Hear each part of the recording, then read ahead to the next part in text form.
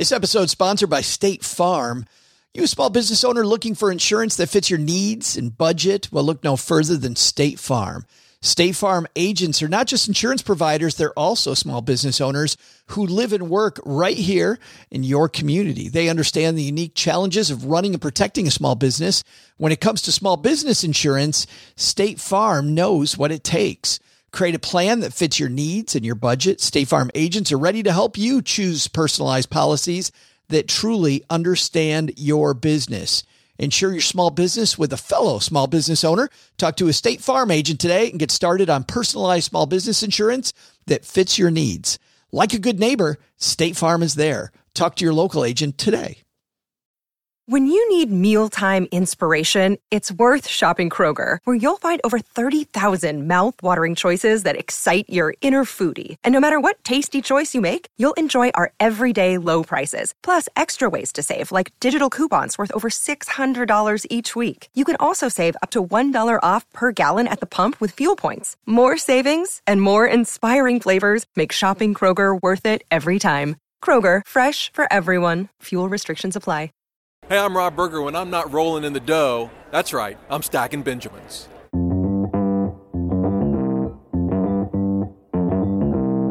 Live from Joe's mom's basement, it's the Stacking Benjamin Show.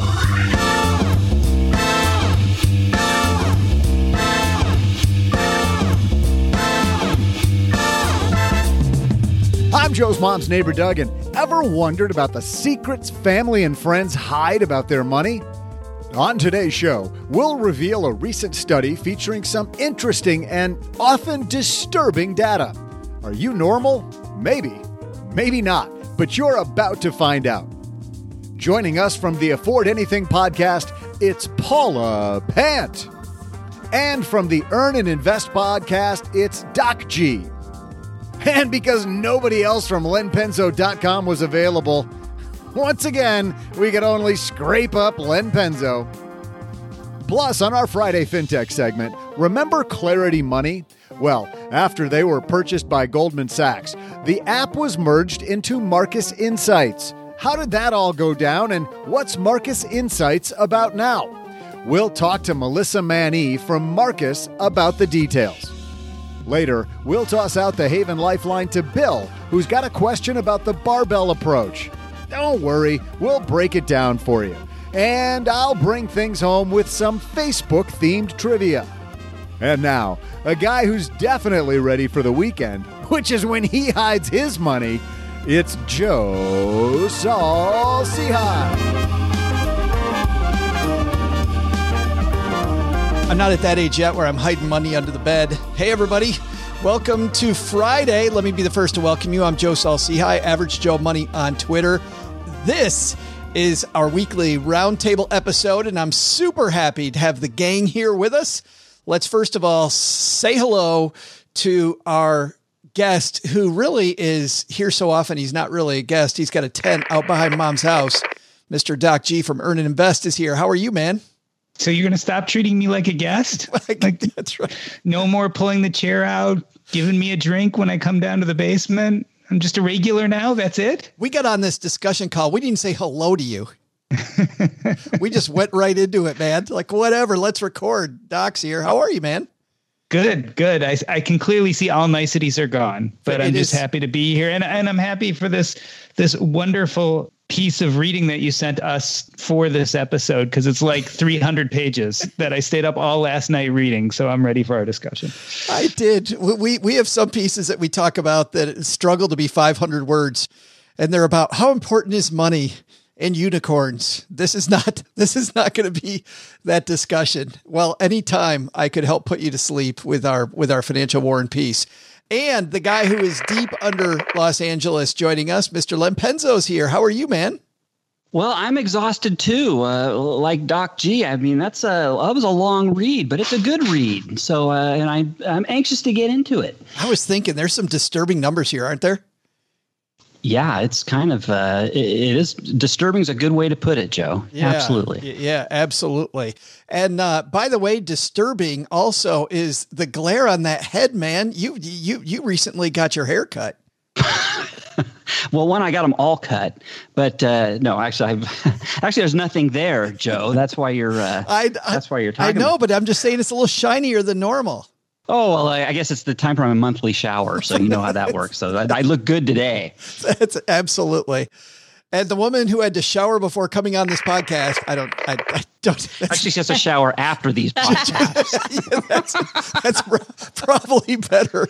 Paula Pant from Afford Anything is here. How are you? I feel showered in love and attention and good vibes. Nice. Very good. But up. Way to bring that full circle. So you ready for an in-depth discussion, Paula? I am. And I like the fact that there is, like you said, a lot of substance to the piece that we're about to discuss. This is not some blogger who needed to hit a word count and, essentially wrote something that was the equivalent of a bird pecking at a worm-scented keyboard, which is no offense.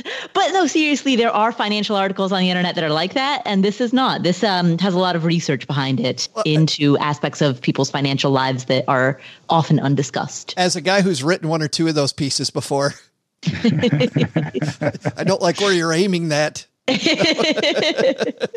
She was looking at me, Joe. But we are today talking about a piece from a nonprofit called Nonfiction. They dive into some TED Talk style research on the secret lives of Americans, where the banking industry maybe is getting it wrong, and what the future they hope looks like for us all when it comes to us and our money. So let's dive into that. But first, all right, we got Paula here, Len here, Doc G is here. Let's roll into this this discussion. Hello, darlings. And now it's time for your favorite part of the show, our Stacking Benjamin's headlines. We're going to link to this entire 117-page piece on our show notes page at stackingbenjamins.com. We won't be talking about it for 16 hours, but we will talk through this. The piece is in 3 parts. And our discussion will be in 3 parts. The first part is going to be about the secret lives of Americans. The people at Nonfiction dove into asking people a lot of questions about their money. And there's some incredibly disturbing numbers in here. And Len, I think I'll start with you. Any of these numbers really jump out at you? How about all of them? I mean, the first one, the one that always gets me, and I've saw this in the news recently, was the 44% of Americans can't handle $400 emergency without borrowing funds. I mean, when you consider $400, how many things in life cost more than $400 that just come up? A set of tires, or maybe a little bit more of a mechanical problem with your car, which you use to get to work. Something like that comes up and you don't have that to covered. I mean, that is one of the most basic things that everybody should have, and 44% of Americans don't. Yeah, but Maslow's hierarchy of needs, I mean, I think any need that you have, if you don't have $400 ready to go, there's so many needs that can be unmet. Doc, surprising to you? Yeah, all of these numbers are surprising, and especially just given the fact that right now we're looking at the recovery of what seems to be the shortest recession in, I think, recorded history, right? 2 months coming from the pandemic. And we talk a lot about this K-shaped recovery. So you have a good deal of the population who was struggling, who's still really doing poorly. And then you have the other side, which just completely confuses things, of people who are heavily invested in the stock market and doing better than ever. So, when you look at the comparison, it's really shocking. 37% of Americans have gone to sleep hungry because they didn't have money. They've experienced that at some point. I know you could put me on that list before. Have any of you been on that list at one time or another? No, I mean, I hate to say it because, when I look at something like that, the first thing I think of it is dieting, because it's just so out of my realm of experience. Yeah, I've gone to bed hungry because I was trying to lose weight. Like, I can't even fathom something that actually is common. 37% is huge. Paula, any of these numbers that you'd like to shine a light on? The one that surprised me is that 52% of Americans admit to having cried because they didn't have enough money, that their financial pressures led them to tears, including 41% of people who earn over $200,000 a year. Which shows, to me anyway, that making more money isn't necessarily the answer. Right. Exactly. I mean, it's part of the answer. It's certainly, all else being equal, it's better to make more than less. But it's what I would say necessary, but not sufficient. Crying over money, Len. I mean, there's some real financial hurt going on, not in America, but all over the world based on these numbers. Yeah. If we can go back into the more is more money is not necessarily better, that there are so many people that I'm aware of who make well into six figures. Some make seven figures and they can't make it work. And what that comes down to for them, it's spending. Whereas people on the other end of the scale, obviously it's income. But there is a point where you have to be able to control you have to be aware of your income and you have to know how much you're spending. And if you cannot control your spending when you're making a lot of money, you're no better off than the person who is making much less money and can't buy what they want. They're both in the same boat. They are both tied to debt and they've got an issue where the income does not match the outgo. 12% of Americans admit to having stolen something because they didn't have enough money to buy it. Doc, does that number seem right to you? Does that seem high, low? Yeah. Believe it or not, I almost think that seems a little bit low. I almost think that a higher percentage would. When you compare that to the 37%, how many people right now are hurting? We know that there was just a recent recession. We know that unemployment was low after the recession. It's coming back up. But, you kind of do what you needed to survive. And so I guess I look at the 12 and I'm not surprised by it, but I wouldn't even be surprised if it was a little higher. When we talk about borrowing money, 63% Americans have borrowed from family. 35% say they borrowed from friends. 17% say they borrowed from coworkers. Paula, there's nothing I could imagine more horrific for me than walking into work at my workplace and having to ask the person sitting in the next cube for some money. Well, unless it's you, because I know that you consider it a gift, not a loan. So I'm borrowing money from you all the time. But the flip side of that is that equal number of people, or at least an equal number of incidents, there may be multiple incidents per person, have lent money, right? If 63% of people have borrowed from family and friends, that means some corresponding equal number of incidents of family and friends have lent money to other family members. So the question that opens up for me is, are people loaning money that they don't have? Why are the borrowers too, Paula? Why are they borrowing from family members, from coworkers, or from friends? I mean, I think on the case of family, you think, well, borrowing money from family is fairly easy. It doesn't have a contract. But when it comes to your friendships and it comes to your coworkers, now I think that most of us would find that I'd find that far harder. I remember when I was really screwed when it came to my money. If I had any way to borrow from a bank, I would have rather borrowed from a bank than from a friend. Mm-hmm. Easily would have rather borrowed from a bank. Yeah, absolutely. Or hold a balance on a credit card, get a credit card with a 0% teaser rate. I know people who've done that or people who have intentionally held balances for, a year or two so that they wouldn't have to borrow from friends or family. They pay a little bit of interest, but it was a deliberate decision so that way they wouldn't be jeopardizing those relationships. I want to ask you guys this question just to lighten up this discussion for just a second. 35% of people on the survey said they give up sex for 3 months to earn a 10% raise. Now, on one hand, you think about that and it's not a laughing matter. But on the other hand, if I could get 10% more from work, Len, would you give up? Would you give up sex for 3 months for a 10% raise? Yeah. Are you listening, boss? You listening, honeybee? I would love to see a shoe come fly up at your head and hit you in the back of the head right now. That's a 10% raise. I mean, who gets a 10% raise? Most people are lucky if they get a 3 or a 4 or 5% raise. For a 10% raise, hell yeah. Most of us, though, think that we're not paid enough. In fact, Doc, 64% of Americans suspect that they're underpaid. And yet you and I, we've all seen the statistics, guys. Nobody does anything about it. Yeah. And this gets back to this whole idea of, we have this one group of people who I think are struggling just to subsist. And then we have a huge other part of our population, which we would consider high earners, who still feel like they don't have enough money. Now, some of that may be indeed that they're not being paid enough. But I think some of that, and this goes along with the people who are borrowing money too, are that they're kind of trying to philosophically use money to do something it wasn't meant to do, which is bring them some sense of happiness or completeness.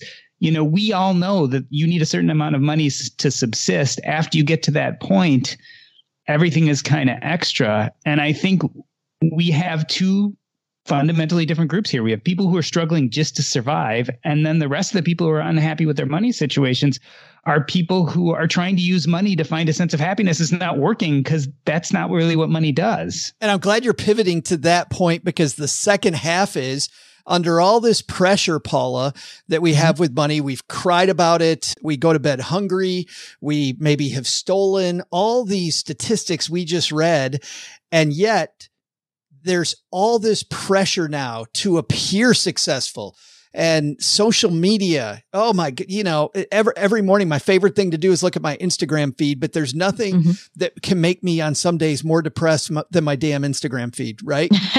Exactly. Well, and on Instagram and the curated sites that we see on social media, it's not just wealth, it's wealth, attractiveness, lifestyle. I mean, if you look at social media, it seems as though everyone's laundry is just magically done, you know, and their needs are just very taken care of, and they wake up with full makeup on, or, you know, a hairstyle, or just impeccably dressed. And, you know, you don't see the work that goes on behind the scenes. You don't see the mundane, nobody ever posts a picture of themselves clipping their toenails. No, but let's talk about this. You must have missed that tweet I sent out. There are some ways to go viral, Len, and that's not the one we were looking for. But all of us, by the way, we have a brand, we have social media feeds, and yet, I mean, let's just call this what it is. When I fired up my dad's shortwave radio, the only shortwave radio with video, I turned the camera a certain way.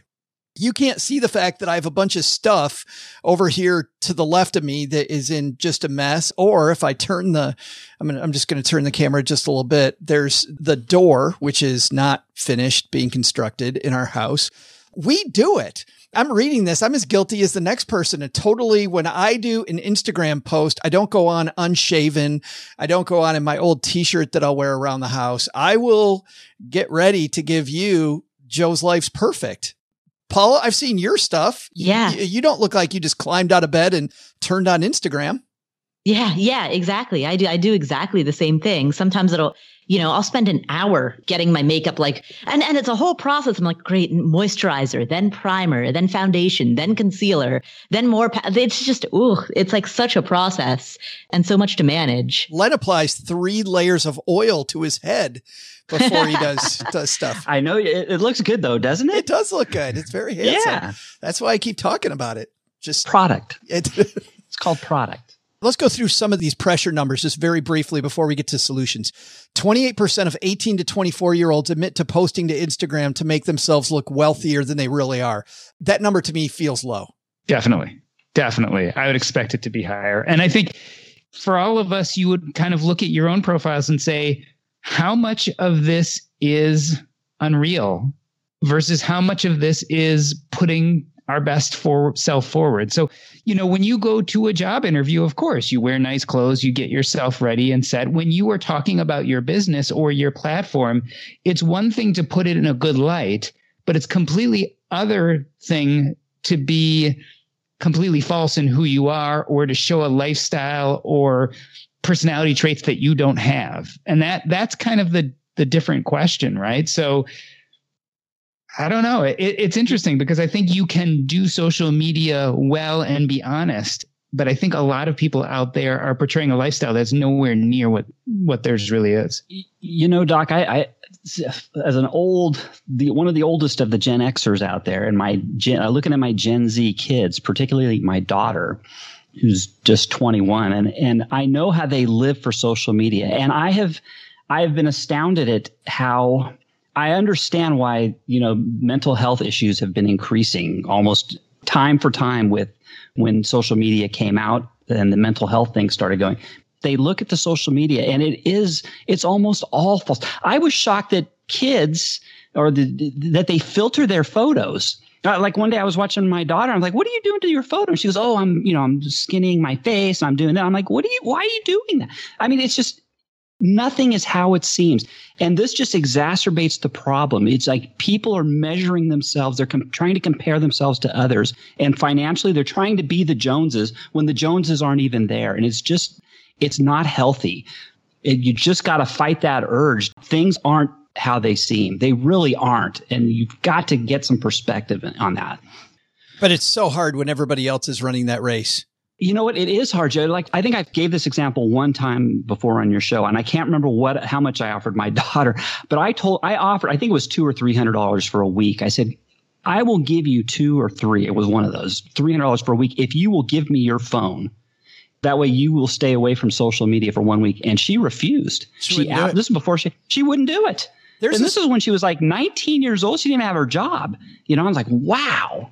There's a story in this piece from Cosmopolitan about a woman who ran up $10,000 in debt trying to become an Instagram influencer. And I'm sure there's people who have run up more than $10,000 in debt with Instagram. In fact, another study here, 71% of 18 to 24-year-olds had bought something they don't need because, quote, they had to have it.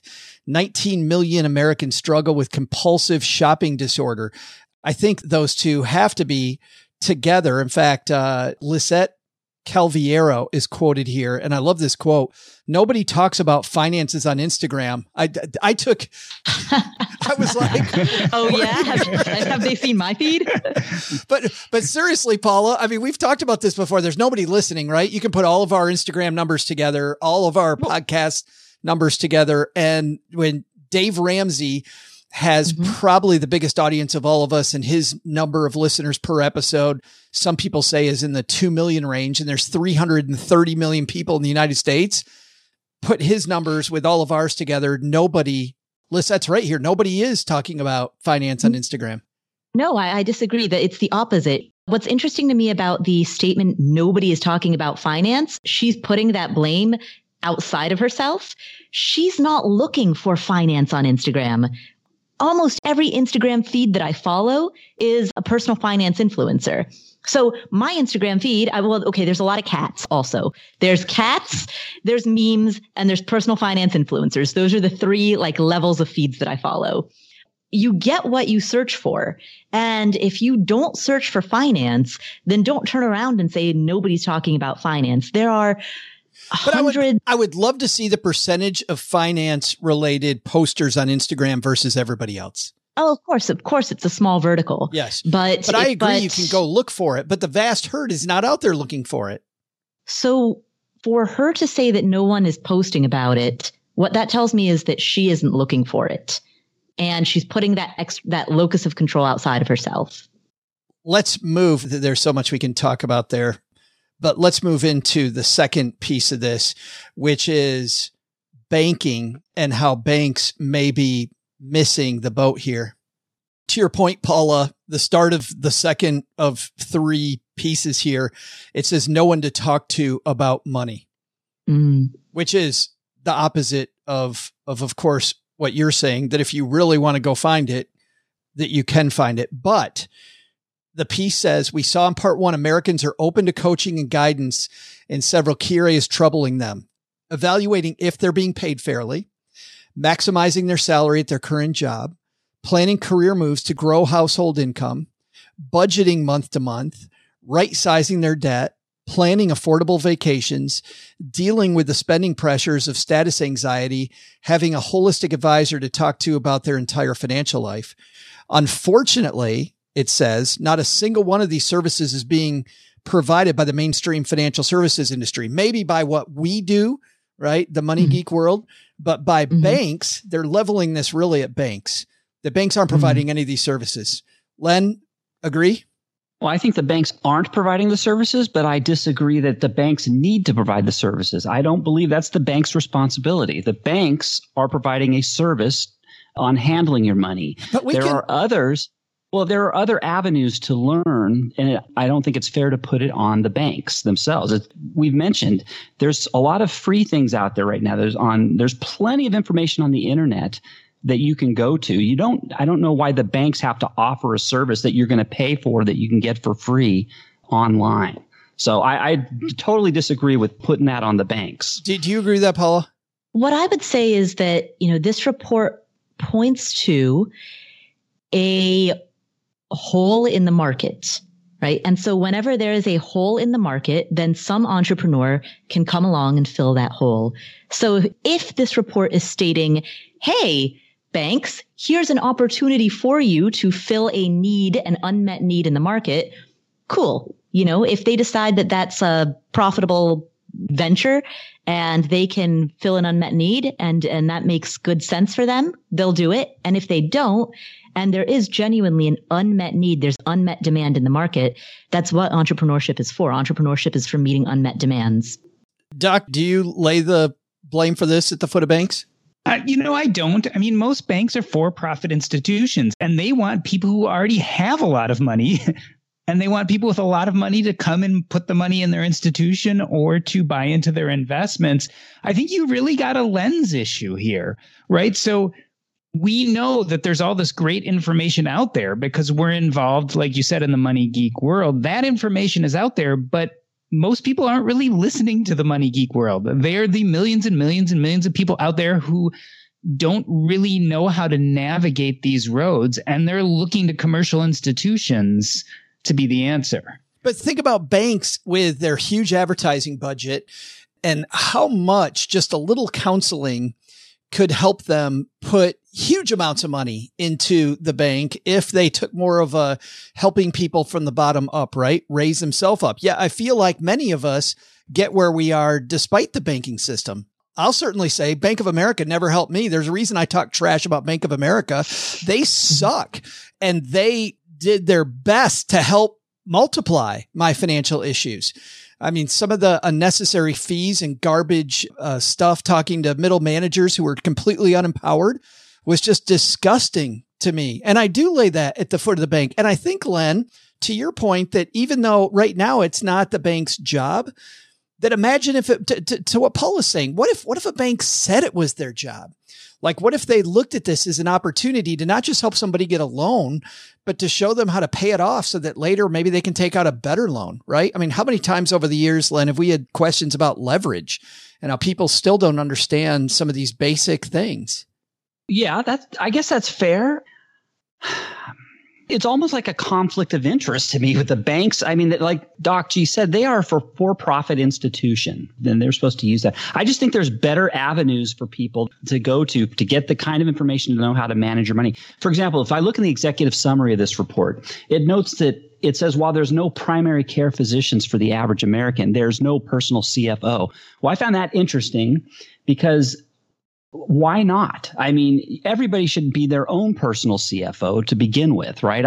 One of the main points of my philosophies is running your own household like a business. And my home is broken out. I have a household CEO and a household CFO, and the honeybee is the CFO, and she takes those duties and she uses those duties. So you can be your own personal CFO, and it doesn't take a lot of education. I mean, years and years of schooling to do that. You can do that just from getting information on the web.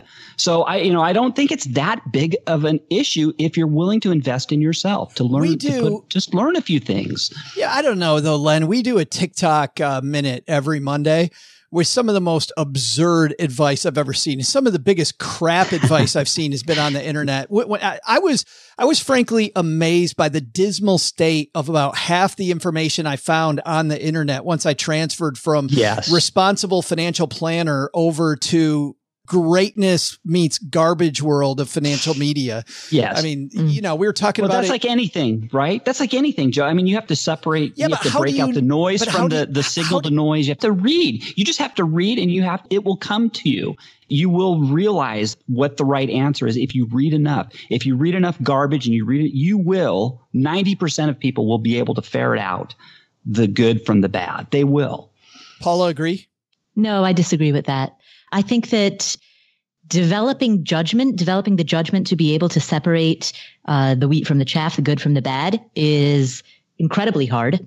and that the way that the internet is set up, the nature of the algorithms on any social platform is that whatever you're currently reading, you get served more of that. And so you go further down the echo chamber of whatever you're currently reading, which may or may not be a valuable perspective, or, even a grounded in reality perspective. How would a bank fix that? A bank wouldn't fix that.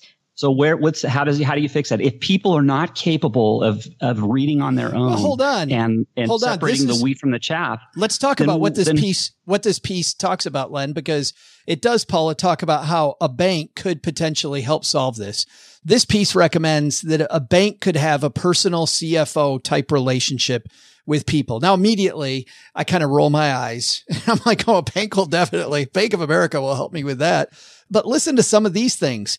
Compensation consultant consults on so my bank partners with a compensation consultant and consults on whether current salary is fair and on salary range for future roles and career plan, and can help me with my career plan.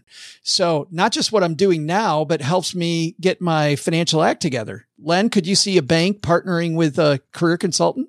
I'm sure they could. Yeah, absolutely. You could also go to salary.com and get that information off the internet, or there's plenty of salary comparison sites to see if you're fairly compensated or not for your experience. Paula? Sure, those websites exist, but they're algorithmically based and broad, and they can't respond to the nuances of your particular training, your skills, your location, the size and structure of your company, the design of the compensation package. And so certainly I think that having a compensation consultant who can deal with the specificities of your situation is much more valuable than going to some plug and play website that just has generalized data. The issue, I guess, so would you get a compensation? So that means you need a compensation consultant who's familiar with every possible occupation out there. No, actually, I think it's more they focus on knowing you first. This personal CFO knows you first intimately, and then goes through this wide range of what I think actually, and I'm going to put my own stink on this, all the garbage on the internet, and pares it down just to the garbage that suits me. So if salary.com suits me, I can help you get there. Some guy? Well, so you're thinking some guy's going to parse garbage better than you could parse garbage, and you're paying him to parse garbage. If his job is to do that all the time, he's going to parse it way faster than I will. Like I could, Len, I'm a smart guy. I could build a car. I could totally build a car. It will run like shit. And it might make it down the road, but I could build it. Or I can just go to one of these companies that builds it, pay them X amount of money, and have a car that is reliable, dependable. So there's a bunch of stuff that I could do. So what you're saying is there's no value in it, is what I hear you saying. No, what I'm saying is I'm giving people more credit. I don't think people out there this is not rocket science. Coming from somebody who is in the rocket science business, this is not rocket science. It's personal finance. There's not a lot of real heavy things to know.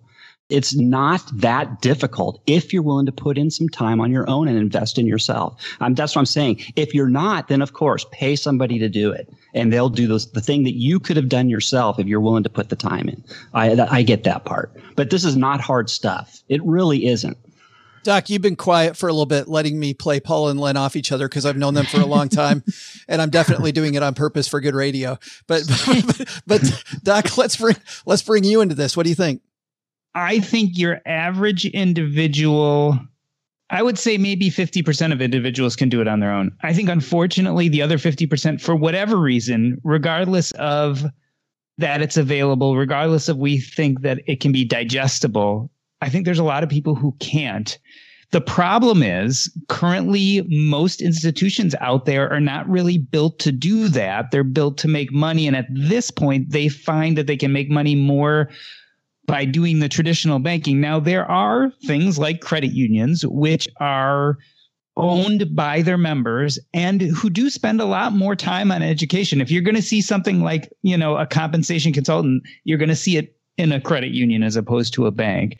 So I think if you really are looking to have institutions like this, they're going to have to be owned by their members in such a way that it makes sense for them. They're going to have to be non-for-profits. This piece goes into talking about how even with certified financial planners right now, there is a disconnect. People have a lot of questions about their money, basic questions about their money. And a CFP, largely, even a fee-only CFP, often just wants to do the sexy part. They want to manage a portfolio, and they're set up to manage their portfolio. There is this dearth of people out there that can answer basic financial questions. And you see companies like Shannon McLay's Financial Gym, as an example, that are set up as kind of what these guys are talking about to fill that hole in the market. And yet you talk to Shannon, Paula, and things are growing and they're growing nicely. But to get out there in the mainstream with what she's trying to do and others like her, it's hard. Exactly. And I think you're starting to see the emergence of financial coaches. It's an unregulated field. They are not licensed and credentialed in the way that CFPs are. And that means that the quality and the knowledge of a financial coach is, it's kind of like being a life coach. Anyone can call themselves that.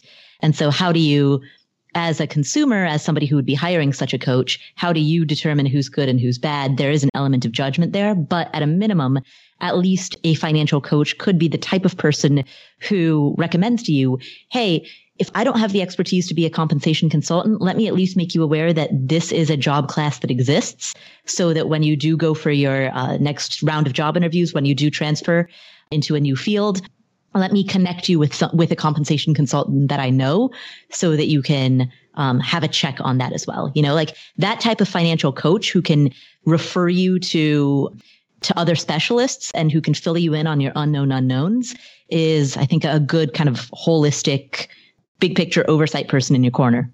I stopped there, by the way. There were plenty other things in this piece, which were, as an example, when you go to get a loan, somebody teaching you more about how the loan works. I know a lot about how loans work, but on my house, I took out a mortgage, and it was amazing to me still that, knowing as much as I know, that this person sat down across the table from Cheryl and I and just said, sign here, sign here, sign here, sign here. And I did it. And it was a stack an inch thick of papers. And I didn't question one of those signatures, just signed them all. Don't get me wrong. I got the paperwork a day before, but the fact that there really was no impetus to teach me all that stuff.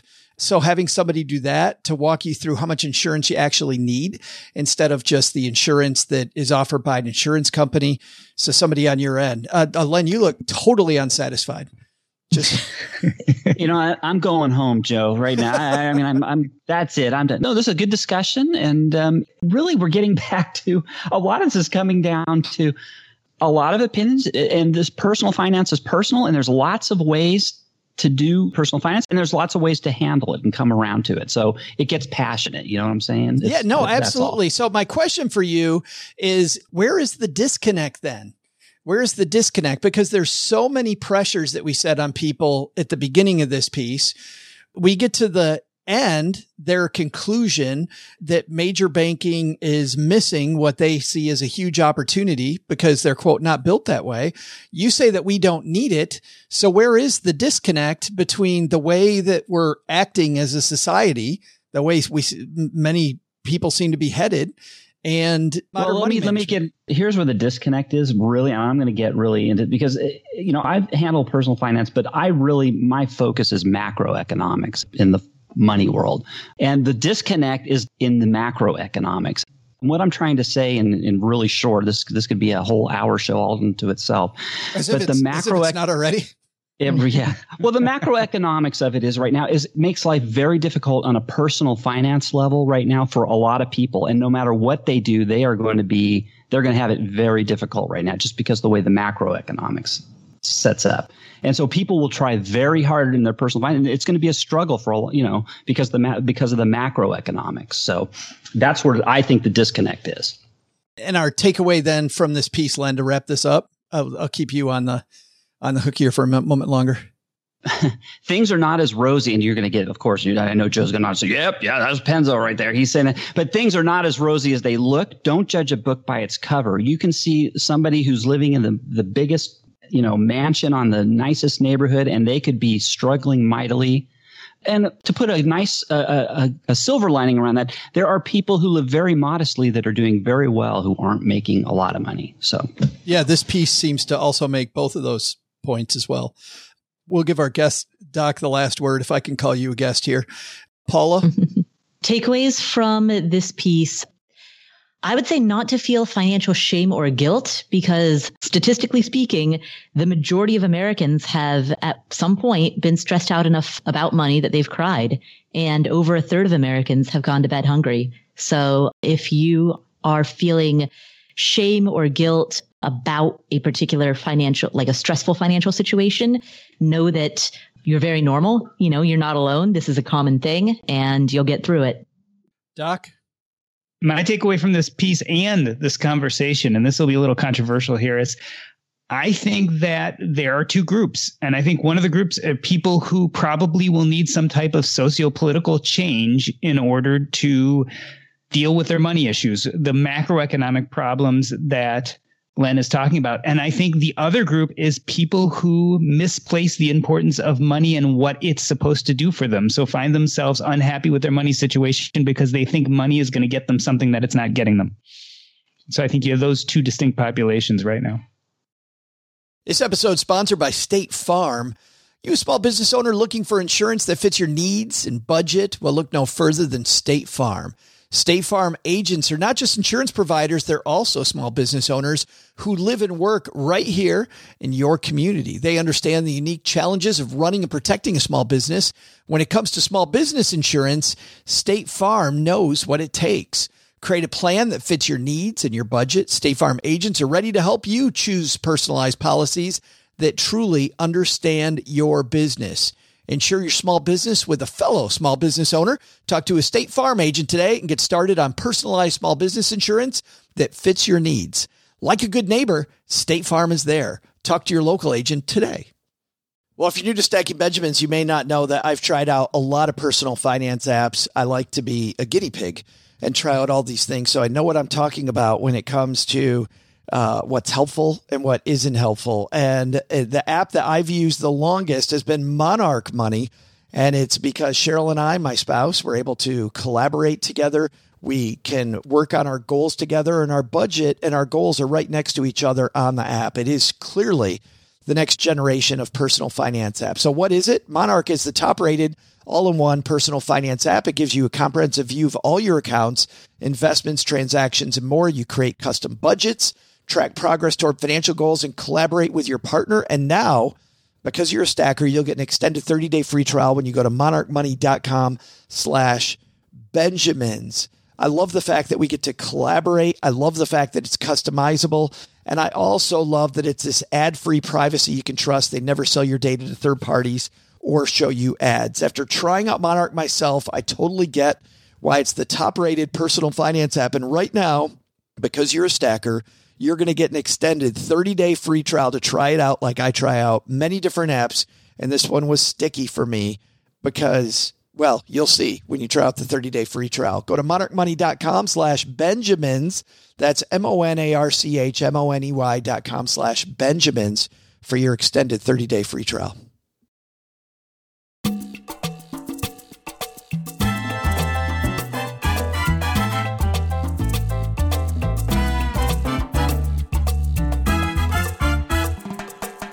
Well, if it's Friday, and it is, that means it's time for our Friday FinTech segment where we take a look at something either on your phone or on the internet or a cool new product that we didn't know existed that can maybe push forward your understanding and use of good money habits. And one that we debuted a few years ago was an app that I liked a ton called Clarity Money. It was developed by Adam Dell, who, yes, he's the brother of Michael Dell.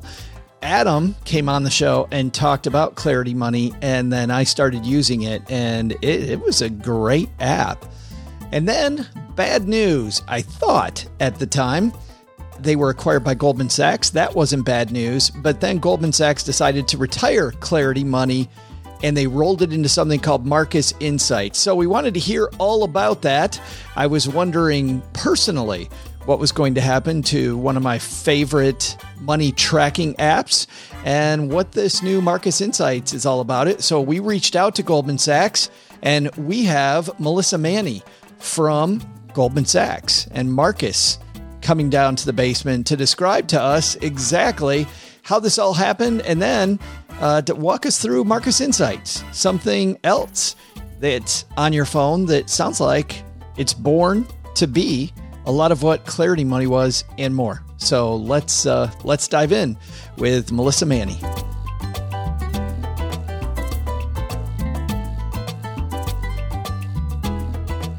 And joining us here in the basement, it's our new friend, Melissa Manny, head of digital customer experience at Marcus by Goldman Sachs. How are you, Melissa? I'm great. Thank you for having me. I'm so happy that you could join us. And as a fan of Clarity Money, a guy that not only did we interview Adam Dell in the early days of Clarity Money, but I used it personally. Before we talk about Marcus Insights and really the changeover from Clarity Money to Marcus, tell me about those early days, because my understanding is you were with Clarity Money from the beginning. Yeah. So I joined Clarity Money in early 2017 when the app was in beta. It was super exciting being there from the beginning. So I think, as you know, since you mentioned you're a Clarity Money user, the goal of Clarity Money was to be our users' financial champion. We just found that our feature set really resonated with customers from day one.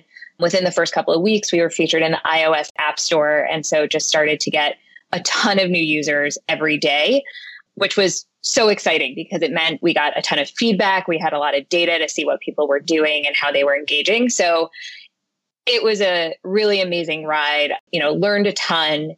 We were moving really, really fast and ended up getting acquired by Marcus by Goldman Sachs in the spring of 2018.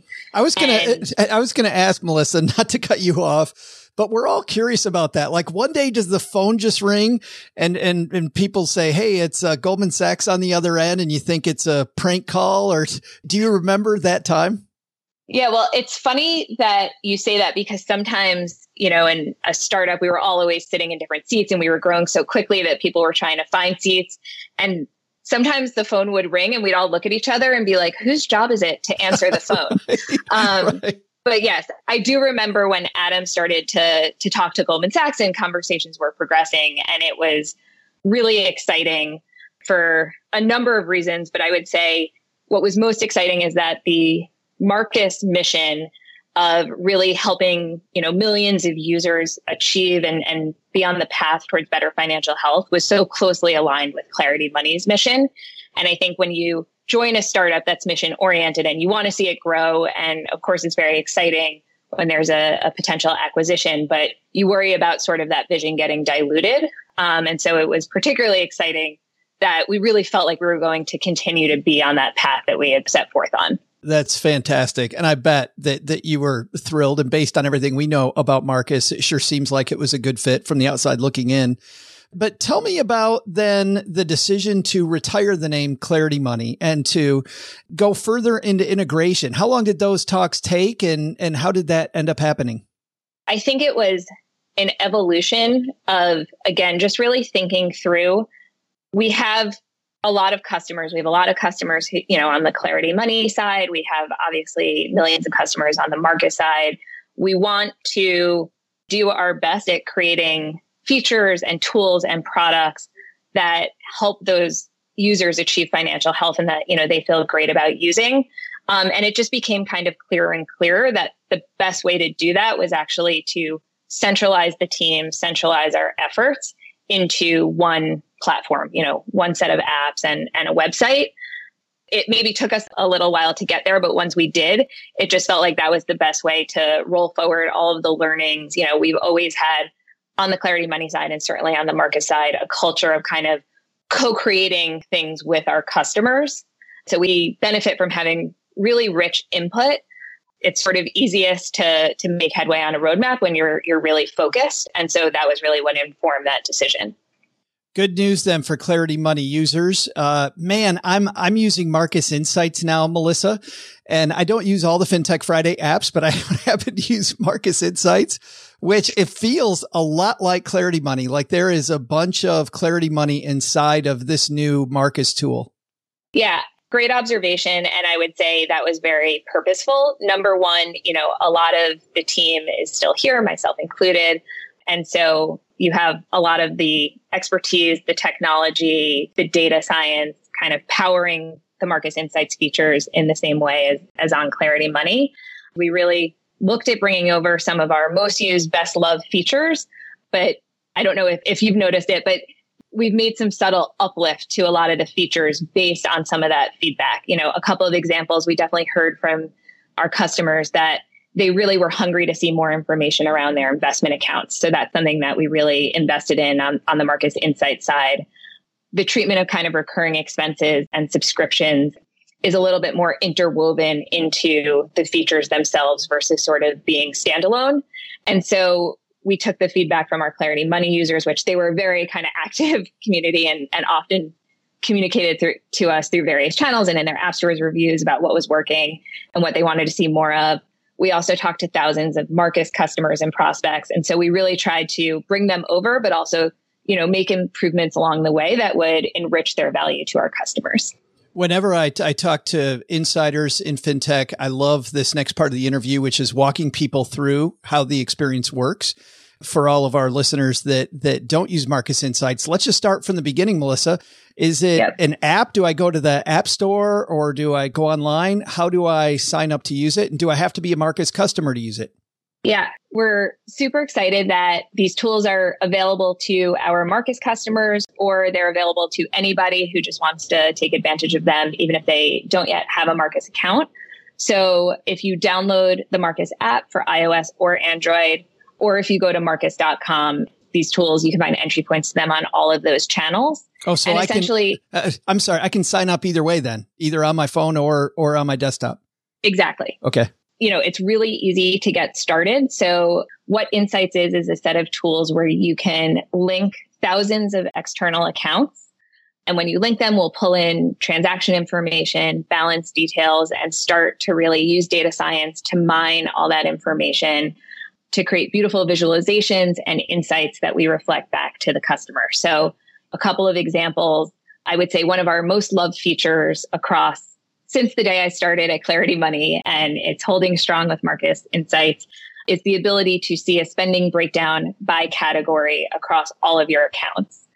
We hear all the time from users, and certainly I know as somebody who has personal finances to manage myself, one of the most challenging things can be to get that centralized all in one place view.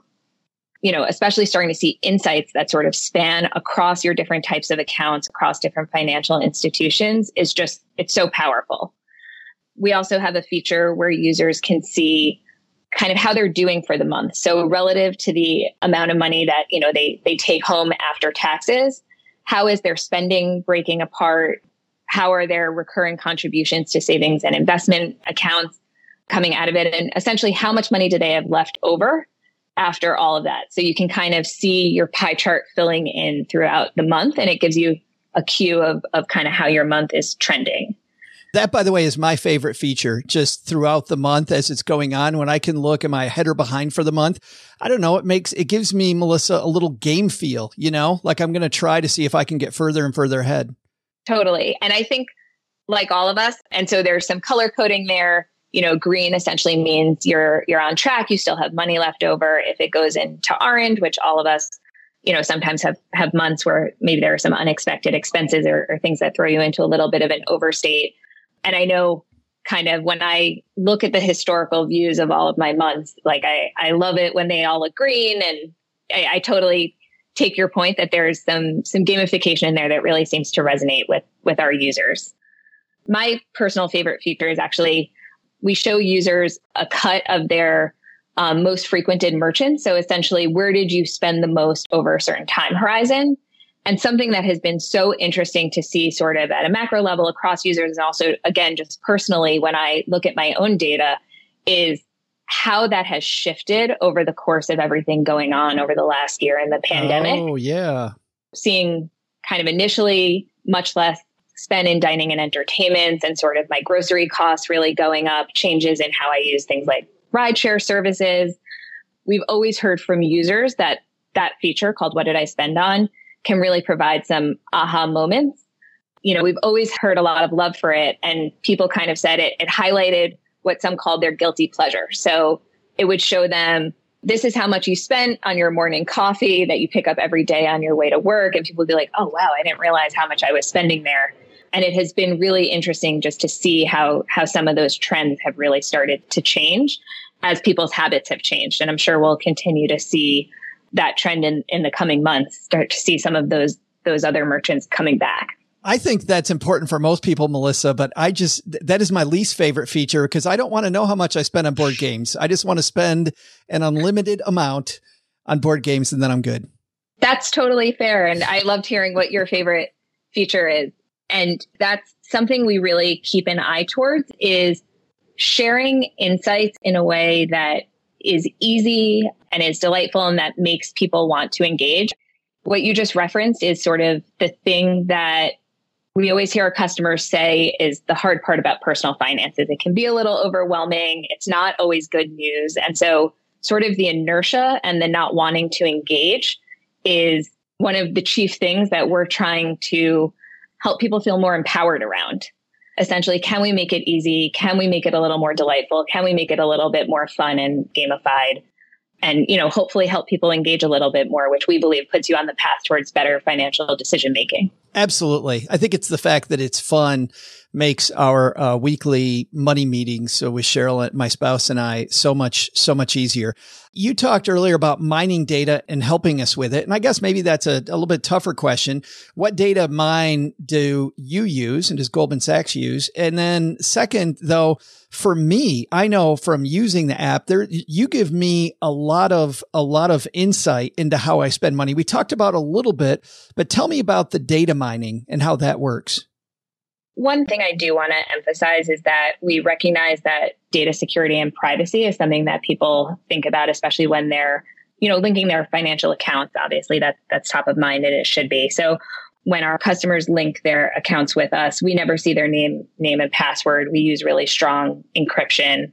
And essentially, our data science team is excellent, and they're always working towards making sure that they're uncovering some of the best insights.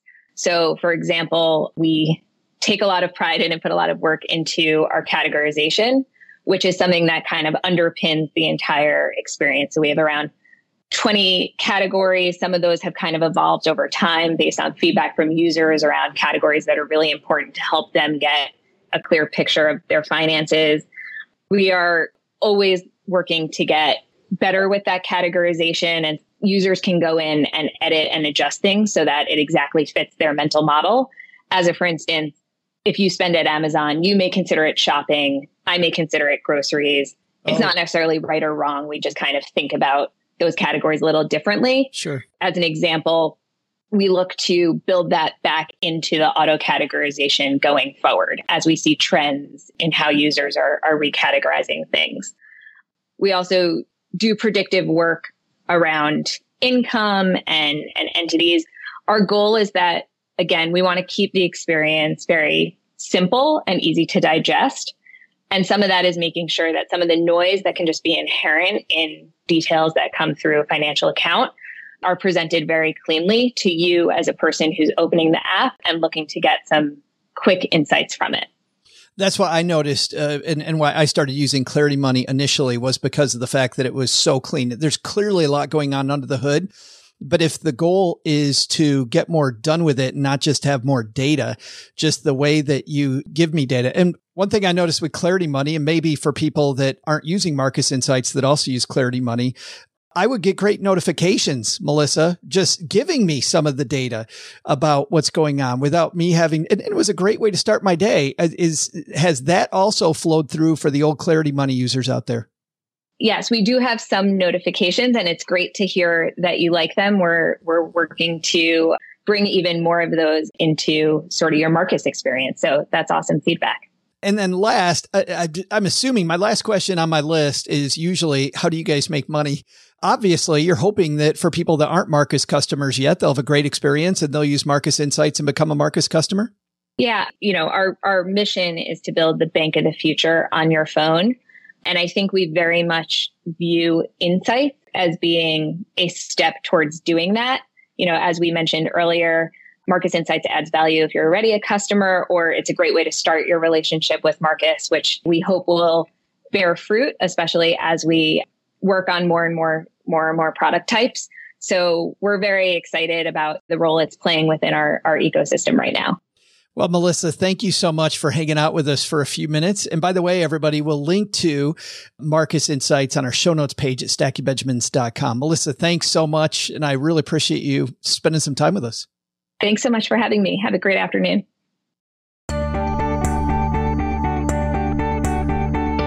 Hey, Stackers. I'm your pal, Joe's mom's neighbor, Doug. Now, that's a pretty intense topic from the crew, huh? Makes me feel like I'm not alone in all the mistakes I made. Forgetting to change my blinker fluid or tricking Joe's mom by putting a Mentos in the top of her Coke bottle. It just seems so insignificant now. But a guy who has made some mistakes along the way and caused lots of collateral damage while becoming one of the wealthiest people on the planet is none other than today's birthday boy, Mark Zuckerberg. So the question is, what year was Mark born? I'll be back with your answer faster than you can add me on Facebook. Well, for those of you new to this show, not only was that a deeper conversation that we will often have at a round table, so today was a little different that way. One thing that is the same, though, is we have a trivia competition that lasts all year between our three usual contributors, and that is Paula and Len and my co-host OG, who has the day off today. So Mr. Doc G, we got the G's working together today. Ain't nothing but a G thing. That's right. And the good news, Doc, is that OG has 7 points so far this year. Len has 6, and somehow Paula is very close at 5, hanging out right there. We got a tightly knit group. Are you going to tolerate that? Are you going to tolerate that? I'm going to be pulling up ahead today as soon as I win this. It's too early for the run up, and she's already running back up. I don't know what's gotten into Paula. So that means, though, Doc, that sadly you got to guess first. How old is Mr. Zuckerberg turning today? I'm guessing 34. 34 years young for Mark Zuckerberg. Is that because? Yes. Was the construction of the question, what year was he born, or how old is he turning?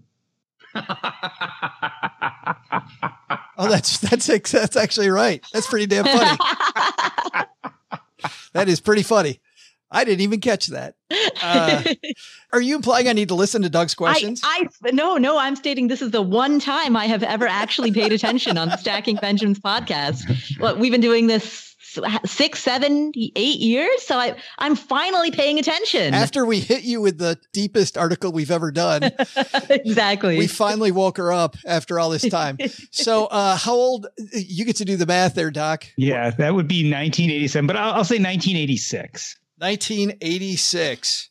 So right around 35. What was the year he was born? So depressing. The year I graduated from high school.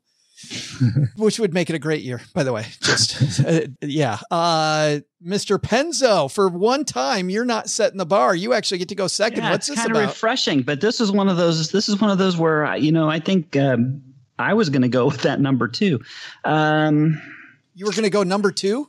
Yeah, well, I've already done that. I'm going to have to change right after this podcast. Oh my gosh. Well, is he younger or older by a year? I'm going to go. You said 86, Doc? Yep. Boy, did he leave college early? That's what I'm trying to think. Because that was based on my guess was 4 years of college. I think he left. Did he leave college early? Doc, I'm just seeing some serious Chelsea Brennaning in the works. Yeah, I'm going to lose. I'm going to be sandwiched is what's going to happen. I'm going to say 1987. 1987. Paula. So the guesses are 87 and 86? Is that what we have? Yes. Okay. I think that you've both guessed him to be far too young. My belief, and we will find out whether or not I am correct, my belief is that he is a little bit older than me, not by much, but by a few years. I am 37. I was born in 1983.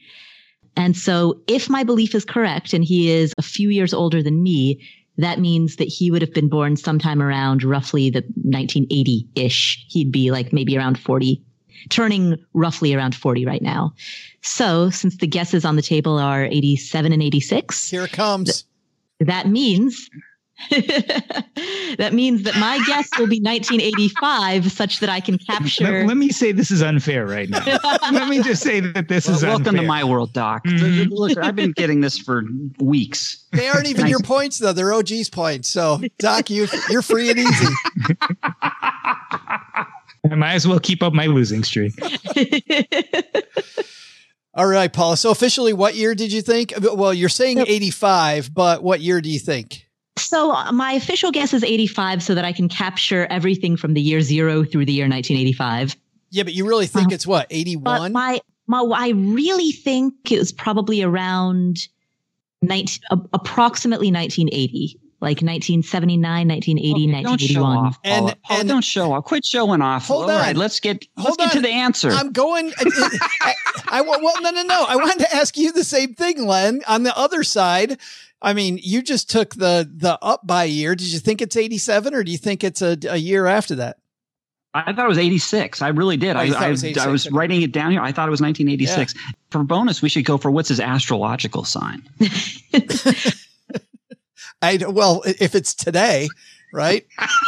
then anybody who knows what the horoscopes are. Is today his birthday? Oh, is that why we're having this question? Yes. Oh, I wasn't listening to that part. Okay. Paul is the only one listening.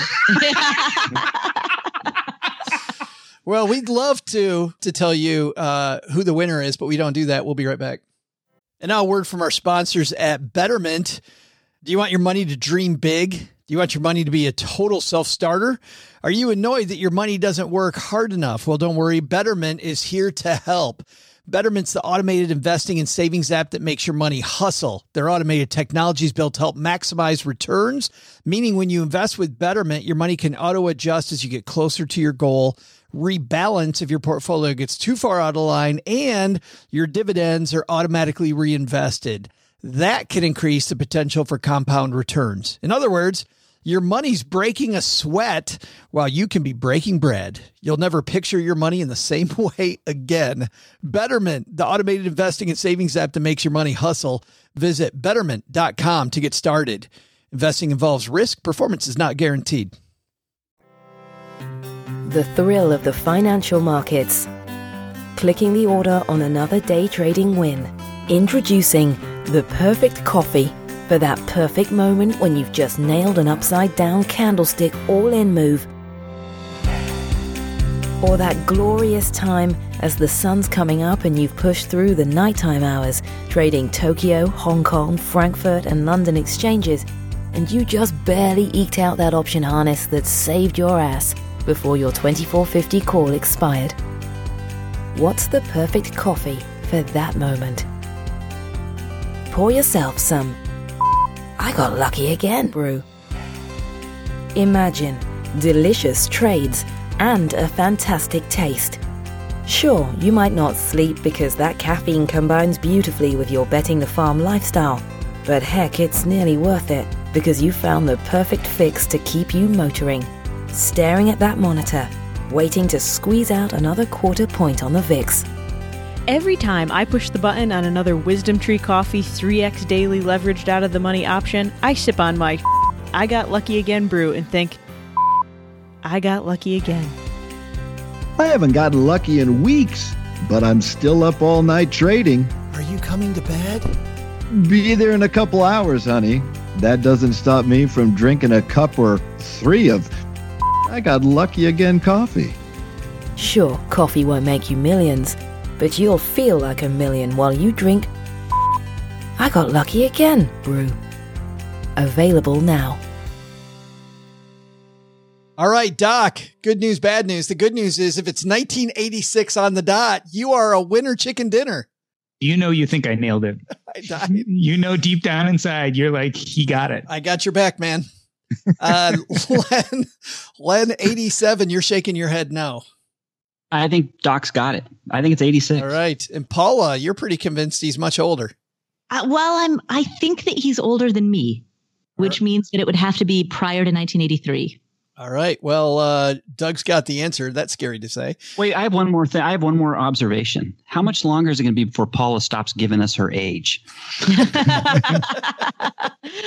Once I turn 40, that's okay. When I'll. When she's the oldest go back one to the tape. When she's the oldest one on this panel. That's right.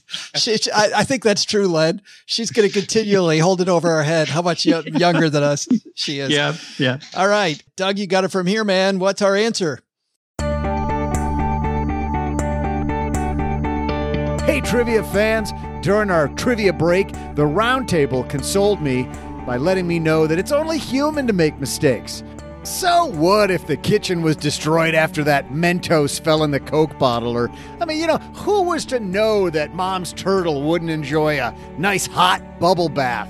We've all made mistakes. If you're thinking that you've made too many mistakes, don't get down. I promise you, I've probably made the same mistakes you have, and twice. And that's why I'm able to bring you the best part of this top-notch podcast today. But a guy who still needs to learn how to drink water? Seriously, did you see him drinking during that Senate hearing? Well, that guy's Mark Zuckerberg. So what year was old Mark born in? Despite not even being 40, he's already been able to amass a net worth of $110 billion. Not too shabby for a young buck, huh? Mark Zuckerberg just hit the ripe old age of 37, which for those of you non-math nerds out there means he was born in 1984. Paula gets the win. Well, I'm off to make my next mistake. Whoa. I was much closer than I thought. Wow. So he's right. So we're like within a few months of each other, myself and Mark Zuckerberg. How about that? Because I'm 37, born in 83. He's 37, born in 84. Wow. Yeah. And his net worth's $110 billion. I know. How seriously. do you feel? I am really I'm so underperforming Mark Zuckerberg. Yeah, but just think about it this way. Your net worths only have 1 comma difference in them. But maybe a few digits longer. Yeah. Actually, you still got a few months to catch him. You know, on time for, Paula. Right. You can make the difference up. 2 words, Paula. Dogecoin. Hey, let's before Paula's head gets too big, because she's now tied for second. When does that happen in May? Actually, I think, or we can look at it this way: she's tied for last. Hey, let's take out the magnifying glass and help somebody do better with their money. Today's hotline call comes to us courtesy of MagnifyMoney.com. When you head to StackingBenjamins.com/MagnifyMoney, Doc, what you find? Boy, let me see if I can remember. You find that brick and mortar institutions, the products they carry are nowhere near best in class. I should not have taken a drink before I did that. That's exactly right. So amazing. Whether it's savings accounts, checking accounts, they rate 92% of all the stuff out there that's available to you online. StackingBenjamins.com/MagnifyMoney. And let's get some interest in your accounts, people, and stop paying fees on your checking account. StackingBenjamins.com/MagnifyMoney. And today we're going to help Bill magnify his money. Say hi, Bill. This is Bill from Charleston, South Carolina. I've got a second question. You can add it to the other one because the other one is probably pretty short of an answer anyway. Question about barbell approach. Now, I know when I'm in the gym, if I don't equalize the barbell, I'm falling off the bench. So does that mean I have to put 50% in savings and 50% in the market? Or do I use 20% and 80%? Or do I need to use an amount? How do I set up the barbell? And what are the ramifications of it? And how can I best invest the 80% that would be invested? Thanks. Bye. Hey, Bill, glad to have you back a second time this week because we decided to do them separately instead of all together. So Bill gets 2 appearances on SB this week. Let's start off talking about what the barbell approach means. Paula, you want to just give us a definition of what the barbell investing approach is for everybody so that people that don't know? Absolutely. So common traditional personal finance advice says that you should asset allocate between stocks that have stocks, bonds, like different asset classes that tend to move in ways that are not correlated with one another so that you get some diversification. And so the barbell approach is to remove that bond allocation from your portfolio and say, hey, on one end of my portfolio, I'm going to go into riskier assets such as equities. But then with the other side of my portfolio, I'm going to go super safe like cash.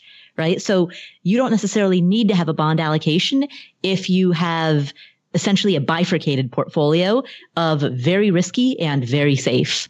Nice job. And 20 points for the word bifurcated. We'll have people looking that one up. But Doc, thoughts on the barbell approach?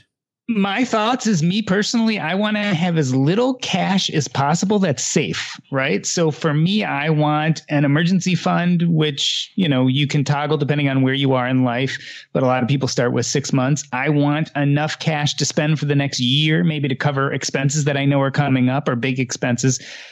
But then I personally want to have as much money invested as possible. Now, the question is how aggressive that investment is. And I think that's really a personal choice for someone, depending on where you are in life, right? Are you at the beginning of your career? Are you at the end of your career? Are you in a job that you're likely to be able to keep no matter what happens, recession or no recession? Like, I'm a physician. So most likely, if I want to work as a physician, regardless of what's happening in the economy, I'll probably be able to have a job. So that gives me a little ability to invest a little more risky, knowing that I'll have a secure source of income. So I think there are a lot of variables there. But me personally, I'd rather keep as little cash as possible and have the rest of my money working for me. Len?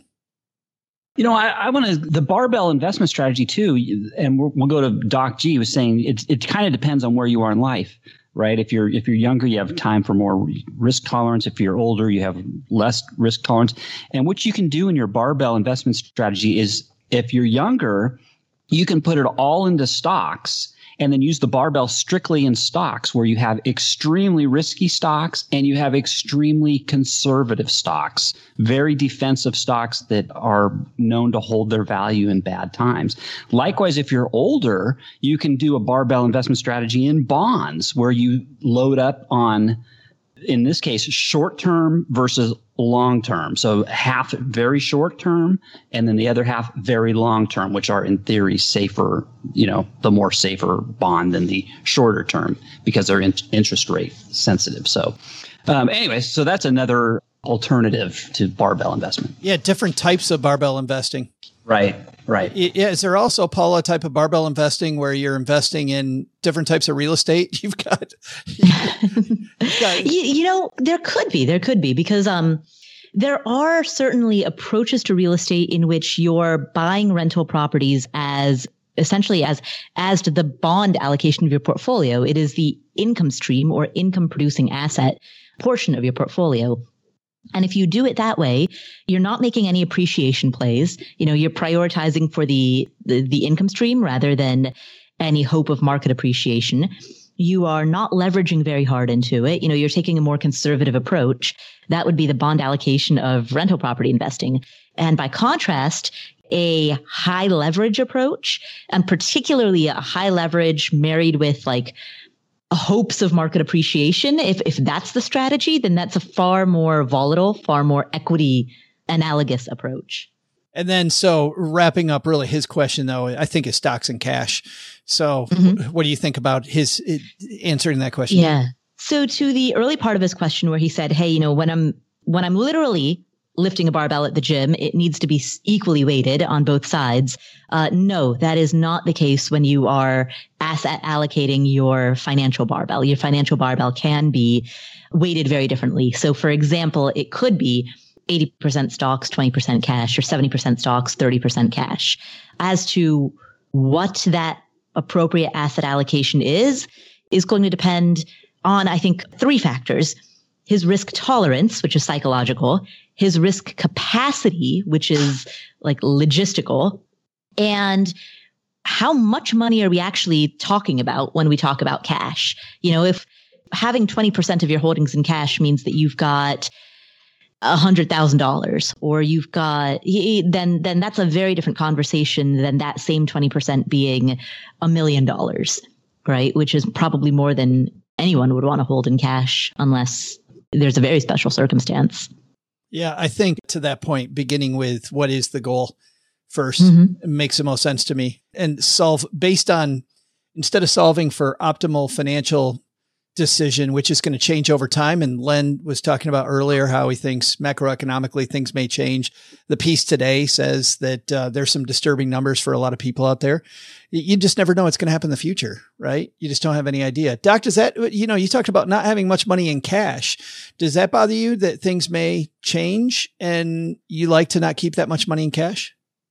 Well, again, I think you have to look at your whole financial picture. So for me, having huge amounts of cash just isn't important because I have revenue streams. For instance, I have what Paula would call a huge real estate bond allocation. I have 4 properties, no mortgages on them. They may or may not appreciate, but I collect a very regular income from them in very rentable places. So I know, and then I also have some stocks that collect dividends, and I kind of know what I collect every year from those. And so when you put my rental income from my dividend income from the fact that I have a really, really stable job that is, I wouldn't say recession proof, but pretty close, that makes my need to have high cash reserves very, very low. That's going to do it, I think, for today. If you've got a question like Bill had, give us a call on the Magnified Money line, stackingbenjamins.com/voicemail. We're also going to begin doing these questions live. So if you'd like to hang out with us when we make the show, that's coming in the very near future. And I think that's going to be a lot of fun. Be a little intimidating, I think, when we first start doing it live. But more on that if you get the Stacker, our email, stackingbenjamins.com/stacker. All right. Let's find out what you guys all have going on. Len, we'll let you go first. What's going on at lenpenzo.com? Yes, on lenpenzo.com. What a coincidence. We're actually looking at why a high income doesn't guarantee financial freedom. Oh. And we look into that, and we look in the ramifications of that, and how you can actually turn that around if you don't have a high income, and how a low income you can have financial freedom. So it's amazing that we had this topic today, Joe. Perfect timing. Very perfect timing. And it was always strange when I was a financial planner, Len. I would have clients that were living very handsomely on $75,000, $80,000 a year. One family had 6 kids and $75,000 a year, and other families making $400,000 a year and couldn't make ends meet. And Joe, on my site here, I have the $40,000 challenge, and now I've kind of, this started 12 years ago. So now it's really, I call it like the $45,000, $50,000 challenge. But we have people, and you can come to my website. There's at least probably 25 of them that showed how they make ends meet and live very well on $40,000 or less, $40,000 or less. They're totally financially free. It's so cool and interesting that those people opened up their financial life to show you that. It's really cool. If you want an insight on how people do it, you come on over and take a peek. Paula, what's going on at Afford Anything? On the Afford Anything podcast, we have Wharton economics professor Katie Milkman talking about how to change. So the research-backed, evidence-based practices for transforming yourself from who you currently are to the idealized version of yourself, who you would like to be. Professor Katie Milkman talks to us about that. We've also got a guy by the name of Joe Saul-Sehy who is with us every other episode answering questions. That's crazy. And by the way, the idea of changing yourself to be the ideal. Right. Just that whole premise. Like when I was younger, that was a great premise. Now I'm like, I am who I am. I'm sorry. Well, yes. It's not that you're trying to be somebody different. It's just that there may be areas in your life where you would like to make improvements. Yeah. So for example, maybe you want to not drink as much alcohol. Maybe you want to eat more vegetables. Maybe you want to sleep 8 hours a night instead of just 6 or 7. Got it. That's at the Afford Anything podcast, where finer podcasts are distributed. Doc, thanks for hanging out with us. It has been my pleasure. What's going on at the Earn and Invest podcast? Because things are a-changing over there.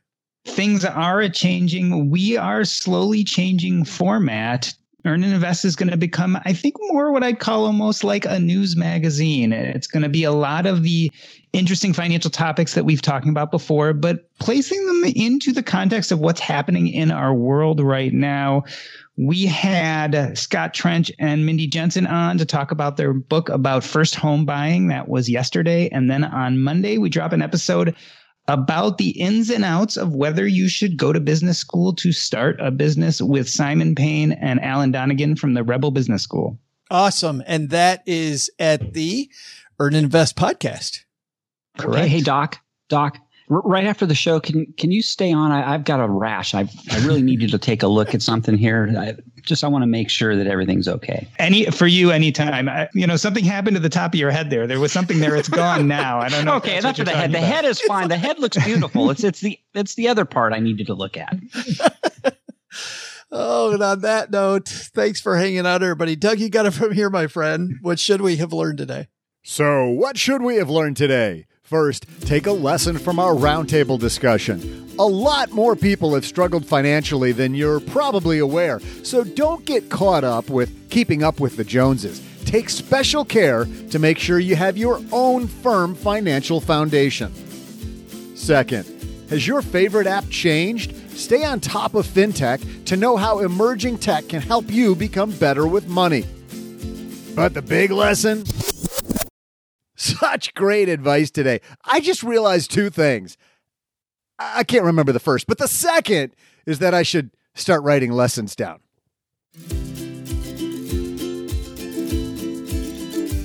To learn more about our guests and for more resources, you can head to our show notes page at stackingbenjamins.com. To learn more from Doc G, simply tune in to Earn and Invest, where finer podcasts are found. Want to hear more Paula Pant? Just check out the Afford Anything podcast. And for Len Penzo, head to... Oh, you probably figured this out by now, but for those of you first-time listeners, it's just lenpenzo.com. Big thanks to Melissa Manny from Marcus Insights for joining us. For more on Marcus Insights, type Marcus Insights into any search engine or find a link on our show notes page at stackingbenjamins.com. This show is created by Joe Saul-Sehy, produced by Karen Rapine, and engineered by the amazing Steve Stewart. Online, visit us on Twitter at SBenjaminsCast or on our Facebook page. I'm Joe's mom's neighbor, Doug, and I do not like computer jokes, not one bit. SB Podcasts may receive payment on the show from sponsors and guests in the form of books, giveaway items, discounts, or other remunerations. That's a big word. There's no way you take advice from these dorks, but like Joe's mom always says, don't take advice from people you don't know. This show is for entertainment purposes only, and before making any financial decisions, consult with a real financial advisor.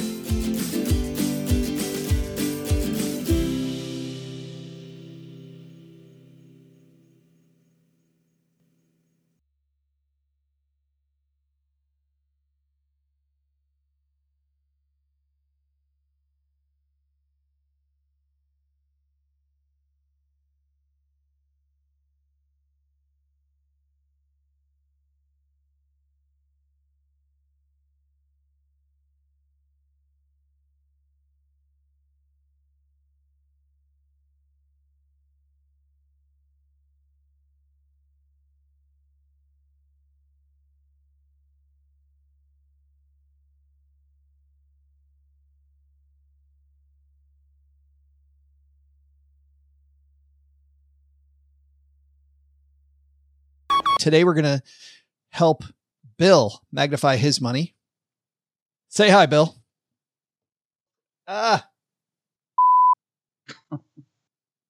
Sorry, I don't have it synced. Are you recording? Paul, are you backing this up? No. I'm recording. Okay. Yeah. Oh, yes, I am. I'm also recording. My God, do you imagine if we had to do that whole thing over again? Oh.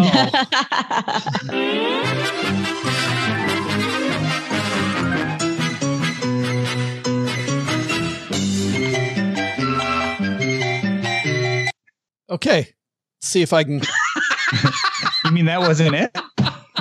That's not Bill's question, believe it or not. Not Bill. Does Paula know what that song's from? Yeah, that's some cartoon that I watched when I was a kid. Oh, you did? Yeah. Yeah, Okay. Mark Zuckerberg might not remember it, but Paula does. Well, Stackers, the show might be over, but the celebrations are just beginning because it is Military Appreciation Month, and I want to celebrate people like my brother-in-law, Eric, who is such a giving person. Eric will do just anything for you. And as a Marine, you can see that his time in the military taught him to be a guy who gives to his community, gives to his family, and is always there when you need them. This Military Appreciation Month, Navy Federal Credit Union wants to celebrate members like Eric who go above and beyond. Navy Federal offers member-only exclusive rates, discounts, and tools to empower their members and help them reach their goals. Navy Federal's employees are part of the community they serve. Many of them are military family members, reservists, or veterans, and all branches of the military, veterans, DOD employees, and their families are eligible for Navy Federal membership. In fact, there are so many resources on the Navy Federal website, resources like Best Cities After Service to help veterans transition to civilian life, and Best Careers for Military Spouses to support military families. Visit NavyFederal.org/celebrate, and you'll see all of their Military Appreciation Month offers and other Navy Federal offers. Navy Federal is insured by NCUA, Equal Housing Lender.